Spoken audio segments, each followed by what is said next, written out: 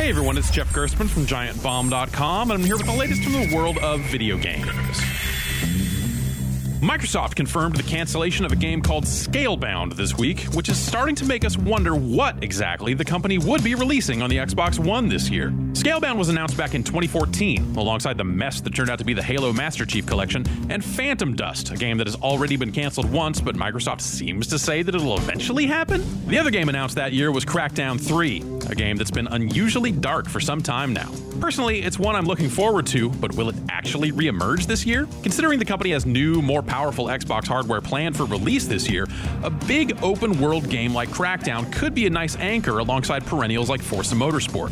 What else is there? We probably won't know much more about the company's Xbox plans before E3 this summer. At the end of the day, it's a game. Don't you think there's more to it than that? For more news and reviews from the world of video games, find me at GiantBomb.com.